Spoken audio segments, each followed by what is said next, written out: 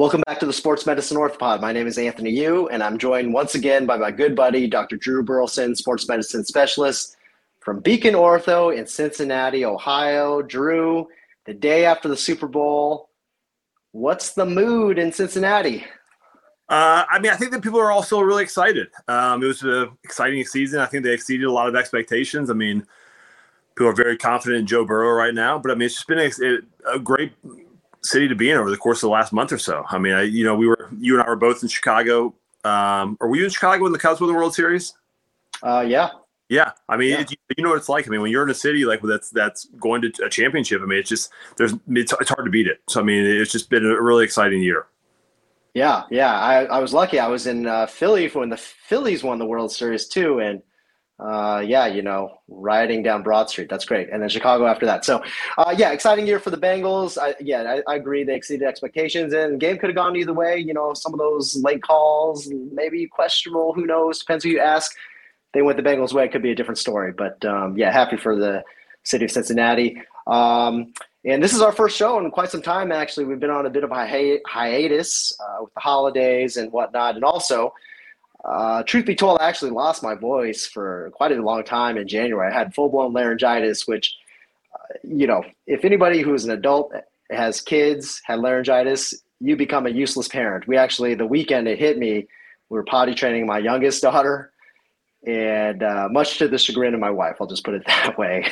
There's not much parenting you can do when you can't speak at all. So I'm still nursing my voice back to health, but here I am, and I had to get you on here to talk about, of course, Odell Beckham Jr. with the high likelihood. We don't know for sure. It's, 3:20 Pacific on Monday, the day after the Super Bowl.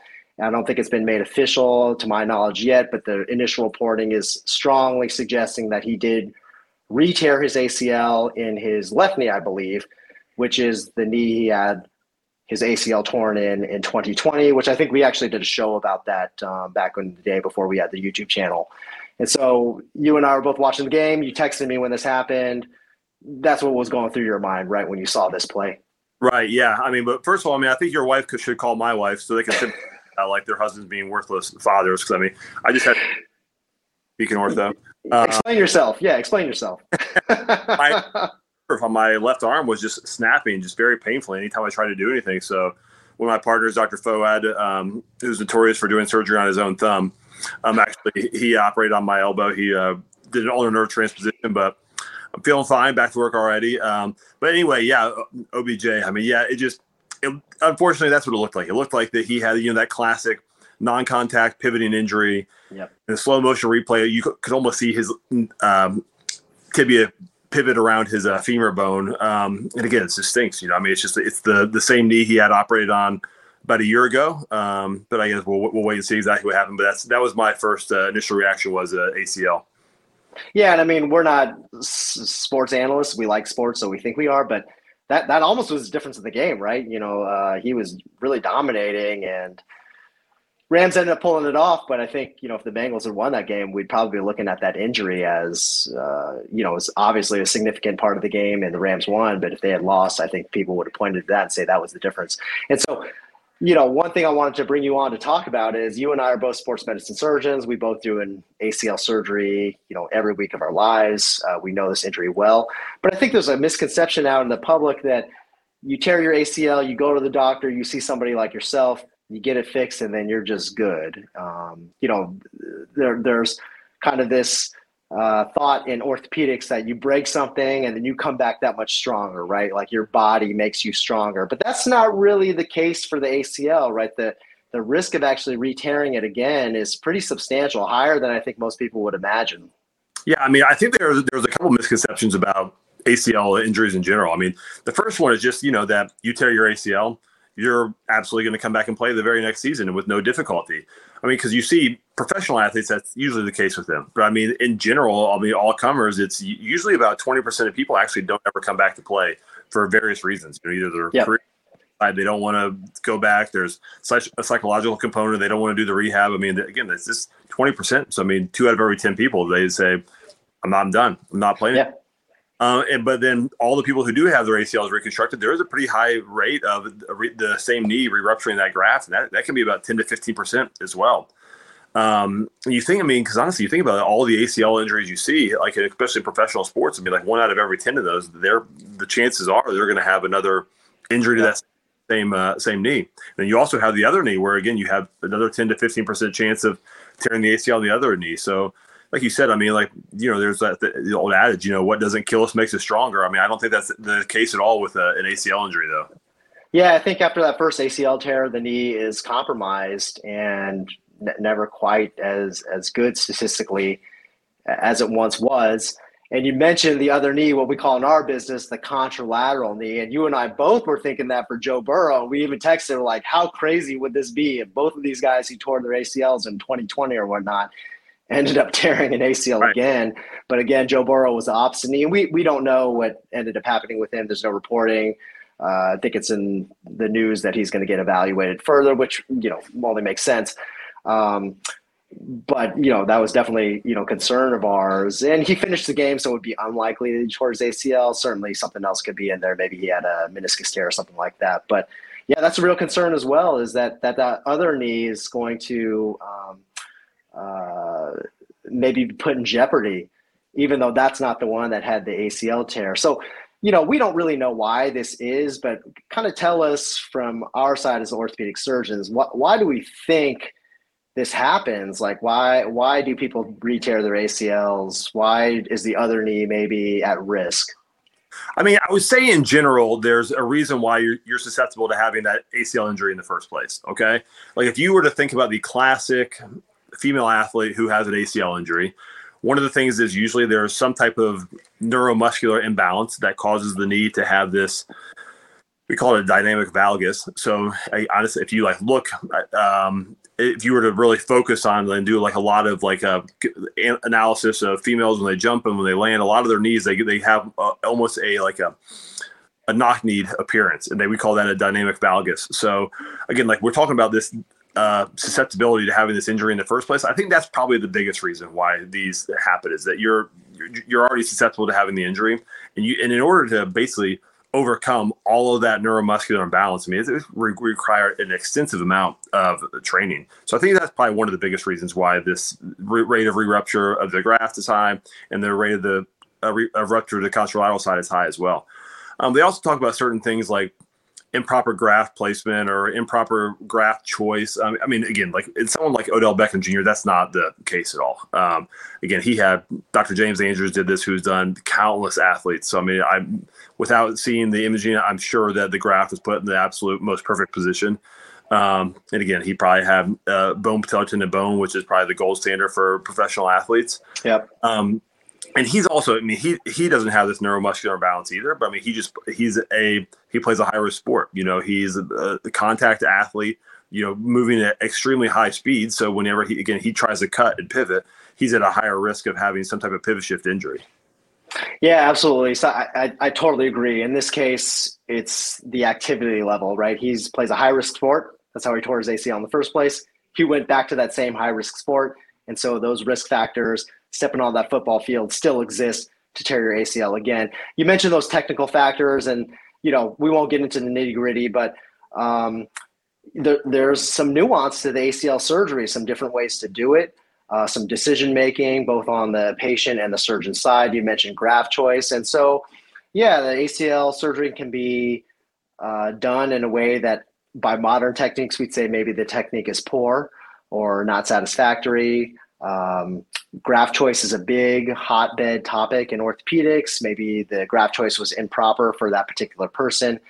But you're right. Like in this case, NFL player, it's not going to be any of those. It's going to be the high risk sport. Getting back to what I was mentioning about the other knee, that contralateral knee, and some of this applies also to what we call the ipsilateral, the actual injured knee. We think that some of this risk to tear again on either knee has to do with the rehab process, and maybe in the past, 10 to 20 years, putting athletes back out on the field a little bit too soon, before their bodies are really ready to handle 100%, full-blown sports without hesitation. And if your muscles, especially in your core and lower extremities, aren't quite ready to sustain that kind of load, then we think that could be a risk factor as well. And that's why there's a huge focus right now on really trying to be patient with the rehab and make sure the patient is as good as they can possibly be before getting back on the field to minimize that risk. Because the last thing you want to do is the situation, bittersweet for Odell Beckham. He won the Super Bowl. He was a big part of it, but now he's looking at another 9+ month recovery after another major knee surgery. And so let's talk about what we call revision ACL surgery. That's a redo ACL surgery. Somebody's torn their ACL, they've done it again. Now you have to go do a revision where you're redoing the ACL surgery. Is that a simple process? Is that a complex process? What do you say? Very complex. I mean, there are numerous variables that you have to take into account whenever you do a revision surgery. I mean, like, this is a whole topic in itself. I mean, like, again, like, I don't know how much detail you'd want to get into, but I mean, you have to look at the overall alignment, in the AP plane. So when you're looking right at them, are they more knock-kneed? Are they more bow-legged? Looking from the sagittal plane, is there some type of slope issue? Is the tunnels themselves? So when you do an ACL surgery, you actually drill tunnels in the bone. Are the tunnels in the right place? Are they in the wrong place? Are they just off a little bit? I mean, do you need to do some type of bone grafting? Are the tunnels too wide now? Graft choice. You already use whatever you think is the best graft for them. So then what do? Do you go for another type of graft on the same knee? Do you go for a graft on the other knee?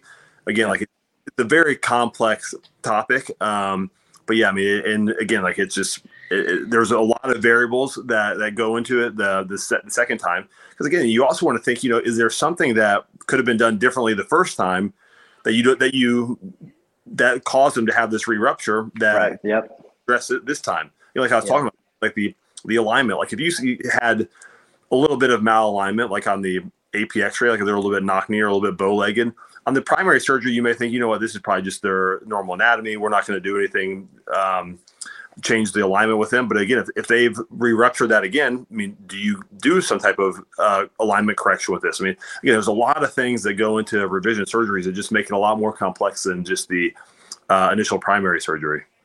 Yeah, absolutely. I'm reminded of a patient I had years ago. He was a professional skateboarder, and he had torn his ACL like 3 or 4 times before I came along. And then I fixed him, and he never had ACL problems again. No, I don't know that. But I remember him kind of having this discussion with him and saying, this is a complex process. And in fact, sometimes we can't safely do the ACL revision in one surgery. Sometimes you have to, what we call, stage it, do it over the course of 2 surgeries, one where you just kind of undo everything you did in the prior surgery, get the knee kind of in a good direction so that in a second surgery, you can then do the ACL surgery safely. And this is, too complex for the show. We don't need to go into that, but just, sometimes you have to do that revision surgery in 2 steps. And so having this discussion with him, he's like, no. Like, we just go in, we get the ACL done, and that's it. Like you go into a car wash and you come out the other side 30 seconds later, and it's just like done. And it's not like that. A lot of thought goes into it. And so, it's a complex and challenging process. We like taking on those problems. That's kind of, part of the fun of what we do. It really got to put your thinking cap on and think, how am I going to optimize this patient's knee the best so that this never happens again? And so those are the things that will go through the medical staff's minds as, again, we're assuming that Odell has retorn that graft.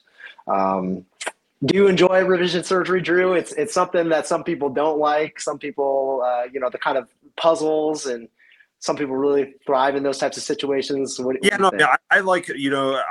I mean, like, the preoperative planning, like you were talking about, like, looking at all the subtle nuances and measuring angles and thinking, okay, can this be optimized? Can this be changed just a little bit? I mean, I like primary ACLs just because, I mean, like, they're pretty easy surgery and they go pretty well. Patients usually do pretty well. But it's the car wash. ACL's done. but again, the revisions as well, I mean, like, those can be very satisfying as well because, they can have these very complex problems that, again, you can really provide a lot of benefits to these patients. So if you really just take your time and think about things the right way. Right. And, on the back end, this doesn't mean Odell won't recover similarly to how he did after his first ACL tear. And he still has a lot of promise for getting back on the field and being effective again. But this does put him on the shelf for, 9 months minimum, but probably even a little bit longer. And I think for sports fans of all sports, you can understand why these players are held out so long, because you want to just do everything you can to maximize their ability to play to the best of their ability and minimize that risk that this happens again, because it really is devastating. I mean, now, we were talking about Klay Thompson a lot. He missed 2 consecutive years, but now Odell Beckham, he's going to miss, 2 years in his career. And that's just too bad. Yeah. I mean, it really is just crazy because, Odell started on the Browns at the beginning of the season, and Odell and Joe Burrow were 2 players that I would talk to my patients about all the time about regards to how Joe Burrow came back at about 9 months, and OBJ was more like around like 10 to 11 months. And it's just, again, like the recovery is different for everybody. I mean, and again, 2 high-level athletes who probably they have the best rehab, best training staffs that there are on the planet. And even their return to play timeline was variable. Yeah, absolutely. All right, Drew. Well, it's great to see you again. I'm going to go rest my voice, but tell us. So, for the podcast listeners, Drew is in this very large black sling. How long do you wear that sling for? It's kind of for comfort right now. Okay. It's swollen. I just had surgery last Thursday. I did something that probably wasn't that intelligent. I went back to work the very next day, but that they say the doctors make the absolute worst patients. Absolutely. So I compounded that by going to work again the next day on Saturday.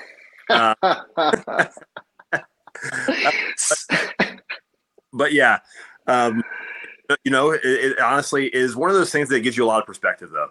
Like having like being a surgeon and then like being on the other side. Yeah. Honestly, because you have like whenever patients are sitting there, there's these thoughts running through their minds. Like, I'm sure you're the same way as a surgeon. There's not one thing I'm not like whenever I'm doing surgery myself, I'm not worried about anything, to be honest with you. I mean, like, especially like anesthesia wise and all that kind of stuff. But whenever you're the one who's like on the other side, thinking about this stuff, like, oh, it's a lot of perspective being the patient and where they're coming from in regards to a lot of their concerns and anxiety. So hopefully this helps me to be a better doctor. Absolutely. Yeah, you're that guy who's telling the nurse not to put the IV in this vein, but to put it in this other one. And I know the truth of it is that you're just wearing that sling around the house to get out of doing chores. I'm going to make sure my wife doesn't listen to this podcast. Exactly right. You're probably shooting around at lunch today. Well, no, to be honest with you, I didn't have my sling on earlier, and my 5-year-old daughter, she laid into me, telling me that I need to have it on. So she's keeping me in line. That's the future of healthcare right there. All right, buddy. Thanks so much for talking to you. Audience, thanks for being patient with us. Welcome back to the show, and we'll see you next time. Bye-bye. Hey, folks. Thanks for tuning in. If you like the show, please subscribe, like, and share. And we love to hear from you.